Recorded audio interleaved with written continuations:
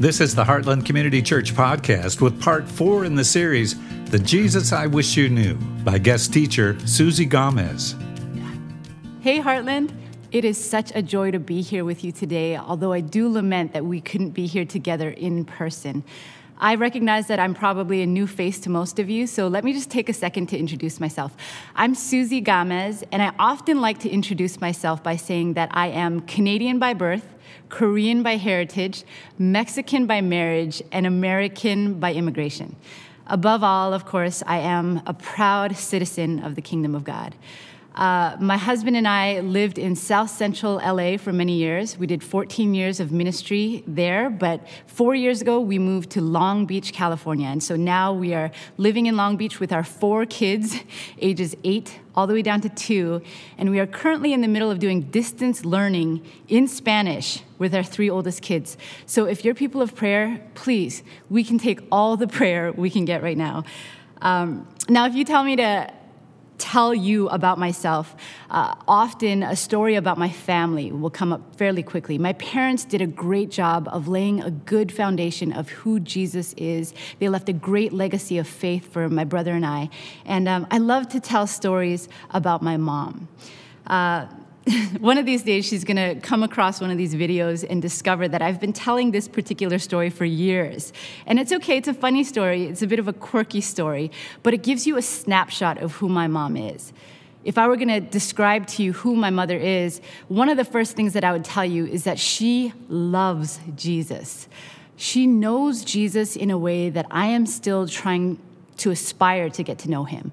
And as the scripture says, to know him is to love him. So my mom knows Jesus and she loves him, and she wishes that everyone would know him too. So I thought it would be fitting that as we're doing this series on the Jesus I Wish You Knew, that I would start with a story about my mom. So as I said, my mom is a woman who wishes that everyone would know Jesus. Another thing to tell you about my mom is that she's her own person. So you know that saying, be you or do you? You don't have to tell my mom that because she already do. And you'll get to see that in this story. So I have an older brother named Tony, and he has a good friend named Chris. Now, Chris and my brother have been good friends since junior high. And I remember Chris wasn't necessarily a bad kid or a terribly misbehaved kid or anything, but he didn't grow up in a Christian family. I knew that he didn't know much about the church. He didn't go to church, and he wasn't a follower of Jesus. But now he's a solid believer. He loves Jesus with all his heart. And so I asked him, well, Chris, I don't even know your story about how you came to Jesus. How was it that you gave your life to Jesus? And he said, you know, it's a funny story. It actually started with your mom. So I said, well, what happened? And he said, well, one day I came to your house and I knocked on the door. And when I knocked on the door, your mom flung open the door and she said, Chris, you must believe with Jesus. And then she walked away. There was no hi, hello, how are you doing? She didn't walk him through the 4 spiritual laws. She didn't even give him a John 3:16. She just said, Chris, you must believe with Jesus. And then she walked away. And so I said, Chris, that's it? So she walked away and then you dropped to your knees and said the sinner's prayer on your own and then your life changed forever? I guess I've been doing evangelism wrong all these years. And he said, no, she shocked me with that. I walked away a little stunned. But what it did do is it planted a seed in my heart. It intrigued me. It piqued some curiosity in me. And she said it with such urgency and such intensity that I started to believe, I think I must believe with Jesus. And so he started going to church with my brother. He started going to Bible study on his own. And then he actually started to believe in Jesus himself. In fact, he met his future wife at a missionary training seminar. And he and his wife to this day love to tell other people about why they must believe Jesus. I'm going to pause here for a second and say this. If you happen to recount this story to someone later, like if you listen to the message and someone says, hey, how was today's message? If you happen to tell this part of the story, I'm just going to give you a little warning. Don't do the accent. That's just a little bit of cultural competency, how not to sound racist 101 type stuff. Maybe if you're Korean, I'll give you a pass, but you better make sure that that accent is on point. Now, I'm not saying that we should do shock evangelism either. That's not my favorite method by any means. But I think that sometimes we do forget that Jesus himself was quite shocking. His very being was very unconventional. He did things in a way that shocked people frequently. He ate with people, he conversed with people, he engaged with people. He loved people in a way that was shocking to so many people. There simply never was anyone else quite like him. You know, it's hard to put into mere words what it is about Jesus that makes him so amazing. It's something that you need to experience for yourself. But if we're going to tell the world about Jesus, a world that has many misconceptions about who this Jesus is, I wonder how you would describe him. Now, I read the Gospels, and I see a life of Jesus in here that I wish so many people would know more about. People have these ideas about Jesus that are so different from what is represented here in the Word. I wish people would know that Jesus is not the unapproachable and rigid God that we sometimes think he is. In fact, I think I could say that if there's one of the things that I love most about Jesus is that he's shockingly approachable. He's more gracious than we could ever imagine. He's more loving and kind than the world knows right now. He's not arrogant and distant. He's not rigid. He's not strict as we've made him sound to be. So I just wish that Jesus is not the unapproachable God that they think he is. You know, Jesus is the King of Kings and the Lord of Lords, but he came as a servant. He's a humble king. You know, he created the universe, but he wants us to be in relationship with him. So he was not what people expected. You know, I said that my mom, she's one of a kind, and she really is. But Jesus, truly, there never was, there never is, there never will be anyone else like Jesus. He had a different way of doing things. Everything that Jesus did was an expression of love, and he wants us to follow in his way. I think because he was so refreshingly different, so different from all the other teachers of the law that came before him, that he drew people to himself. And so one story that I think highlights this well is found in Luke 8, verses 40 through 56. It says this: "Now when Jesus returned, a crowd welcomed him." Where did he return from? He returned from doing other miracles. So when Jesus returned, a crowd welcomed him, for they were all expecting him. Then a man named Jairus, a synagogue leader, came and fell at Jesus' feet, pleading with him to come to his house, because his only daughter, a girl of about 12, was dying. As Jesus was on his way, the crowds almost crushed him. And a woman was there who had been subject to bleeding for 12 years, but no one could heal her. She came up behind him and touched the edge of his cloak, and immediately her bleeding stopped. "Who touched me?" Jesus asked.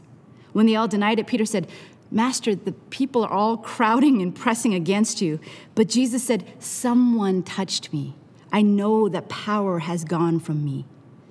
Then the woman, seeing that she could not go unnoticed, came trembling and fell at his feet. In the presence of all the people, she told why she had touched him and how she had been instantly healed. Then he said to her, "Daughter, your faith has healed you. Go in peace." While Jesus was still speaking, someone came from the house of Jairus, the synagogue leader. "Your daughter is dead." He said, "Don't bother the teacher anymore." Hearing this, Jesus said to Jairus, "Don't be afraid, just believe, and she will be healed." When he arrived at the house of Jairus, he did not let anyone go in with him except Peter, John, and James, and the child's father and mother. Meanwhile, all the people were wailing and mourning for her. "Stop wailing," Jesus said. "She is not dead, but asleep." They laughed at him, knowing that she was dead. But he took her by the hand and said, "My child, get up." Her spirit returned, and at once she stood up. Then Jesus told them to give her something to eat. Her parents were astonished, but he ordered them not to tell anyone what had happened. Now, if you're familiar with this story and the context in which it's set, you would see why this is such a shocking story. A few weeks ago, Pastor Eric talked about how Jesus is the healer. This is the Jesus that he wishes you would know. And we could highlight here that, again, Jesus is healer because that's what he did. He healed people. But the thing that I want to highlight about this story is that Jesus chooses to heal some people that folks would have thought was a bit shocking. Here Jesus is, this man of great power, and because crowds were starting to gather around him, you could say that he was getting a lot of fame in this time.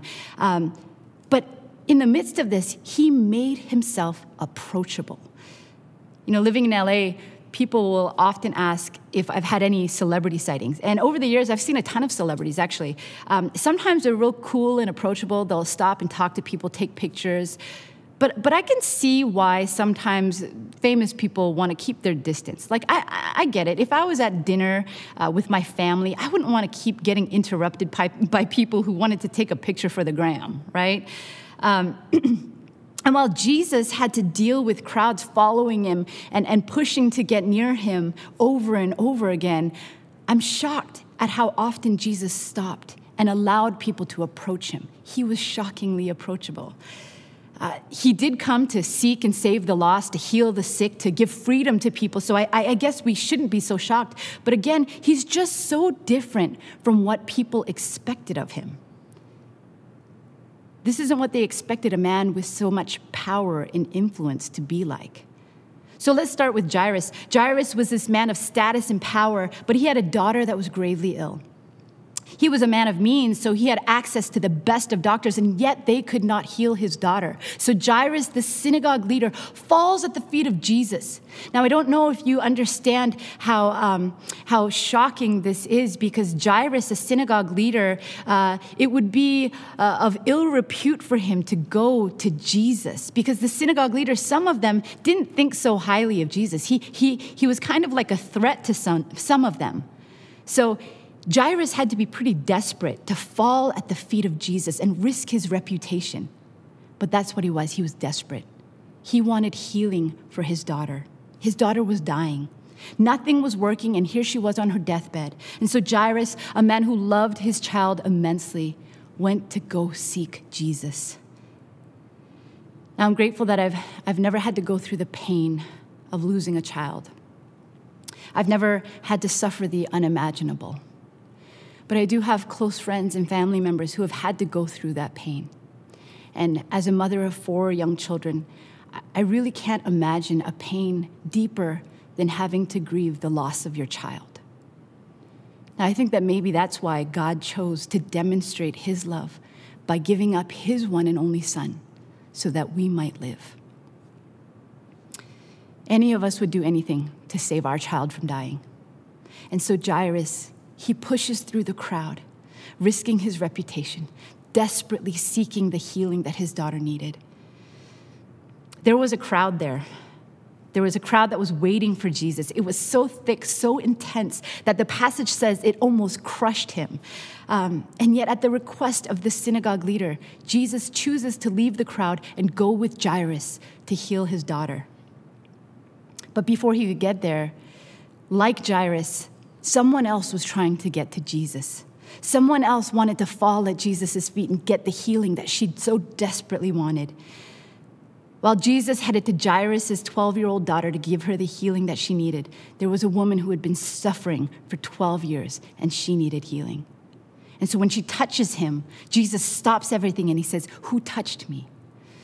It seemed like a silly question because, again, the passage says that there were a lot of people crowding around him. Many people had touched him.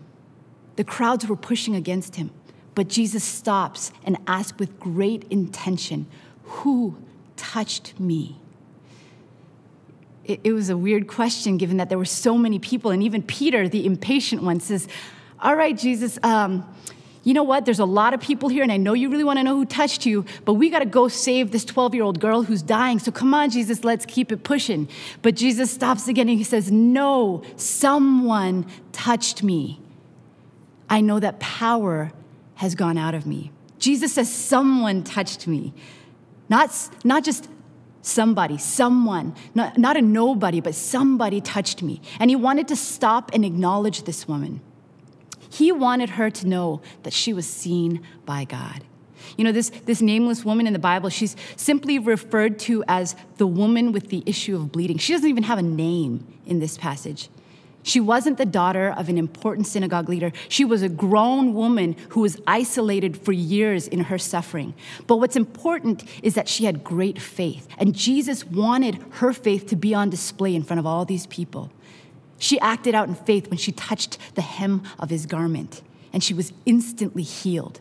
But this was oh so scandalous.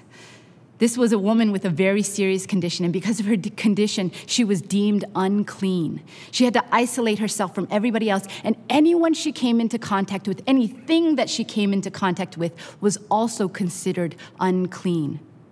You know, in this crazy season that we all find ourselves in right now, I think we can all relate just a little bit when it comes to isolation. Physical and social distancing, an obsession with things being clean, having to be vigilant about keeping a safe distance from one another. It sounds like this woman had the original COVID virus. But right now, the entire world is doing their part to keep this global pandemic at bay. Imagine if this was pre-COVID times and you were one of the only people that was infected with this virus. Nobody wanted anything to do with you. They wanted you to stay at a distance so that they themselves wouldn't become infected. This is what this woman suffered through for 12 years. Nothing was working. All her money was gone. All her money went to the doctors who could not give her a cure. But then she heard that Jesus was coming her way. She wasn't supposed to be out amongst the people.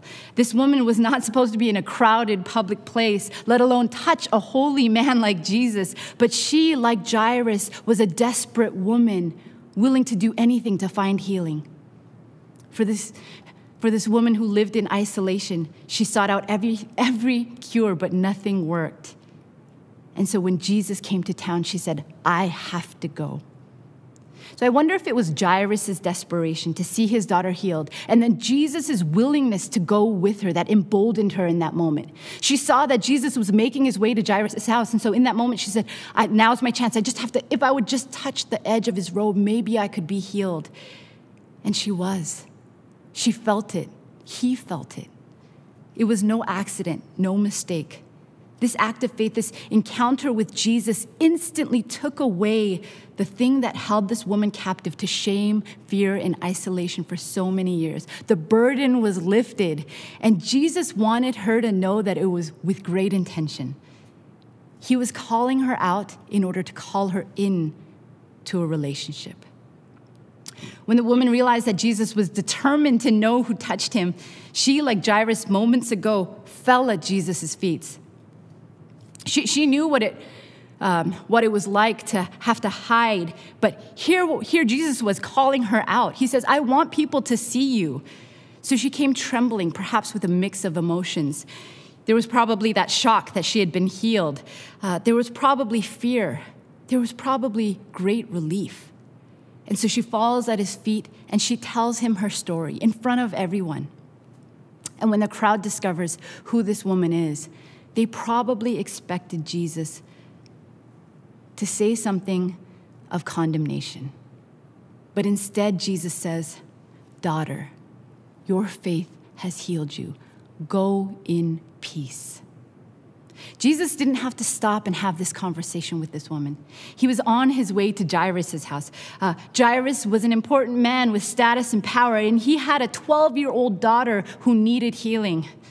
But Jesus, an important man with status and power, also had a 12-year-old daughter who needed healing. So to this nameless, isolated, broke, unclean woman, Jesus says, daughter, I see you. I value you. You matter. Maybe they left her nameless in this passage because they wanted to highlight the fact that Jesus is calling her daughter. You know, this wasn't just a cultural nuance. This wasn't just Jesus saying mija because this was a culturally accepted term. You know, this is actually the only place in Scripture where we see Jesus directly calling somebody daughter. So there was great intention in this encounter. See, this is what I love about Jesus. After 12 years, one encounter with Jesus changes everything for this woman. She had one story, but then she meets Jesus and everything changes. He invited her into a lifelong loving relationship, and he restored identity to her as a daughter and said, I want you to live unto my glory. I want you to have a full and abundant life. You know, if we were in person right now, that's the type of thing that should spark a hallelujah from the crowd. So I'm just going to imagine that you're saying hallelujah from your homes or in your hearts right now. You know, if I haven't made it obvious enough, I wonder, do you see the parallels here? There's a 12-year-old daughter who needed healing. There's a woman who suffered for 12 years. Jairus falls to his knees before Jesus. This woman falls to her knees before Jesus. They were both desperate for healing.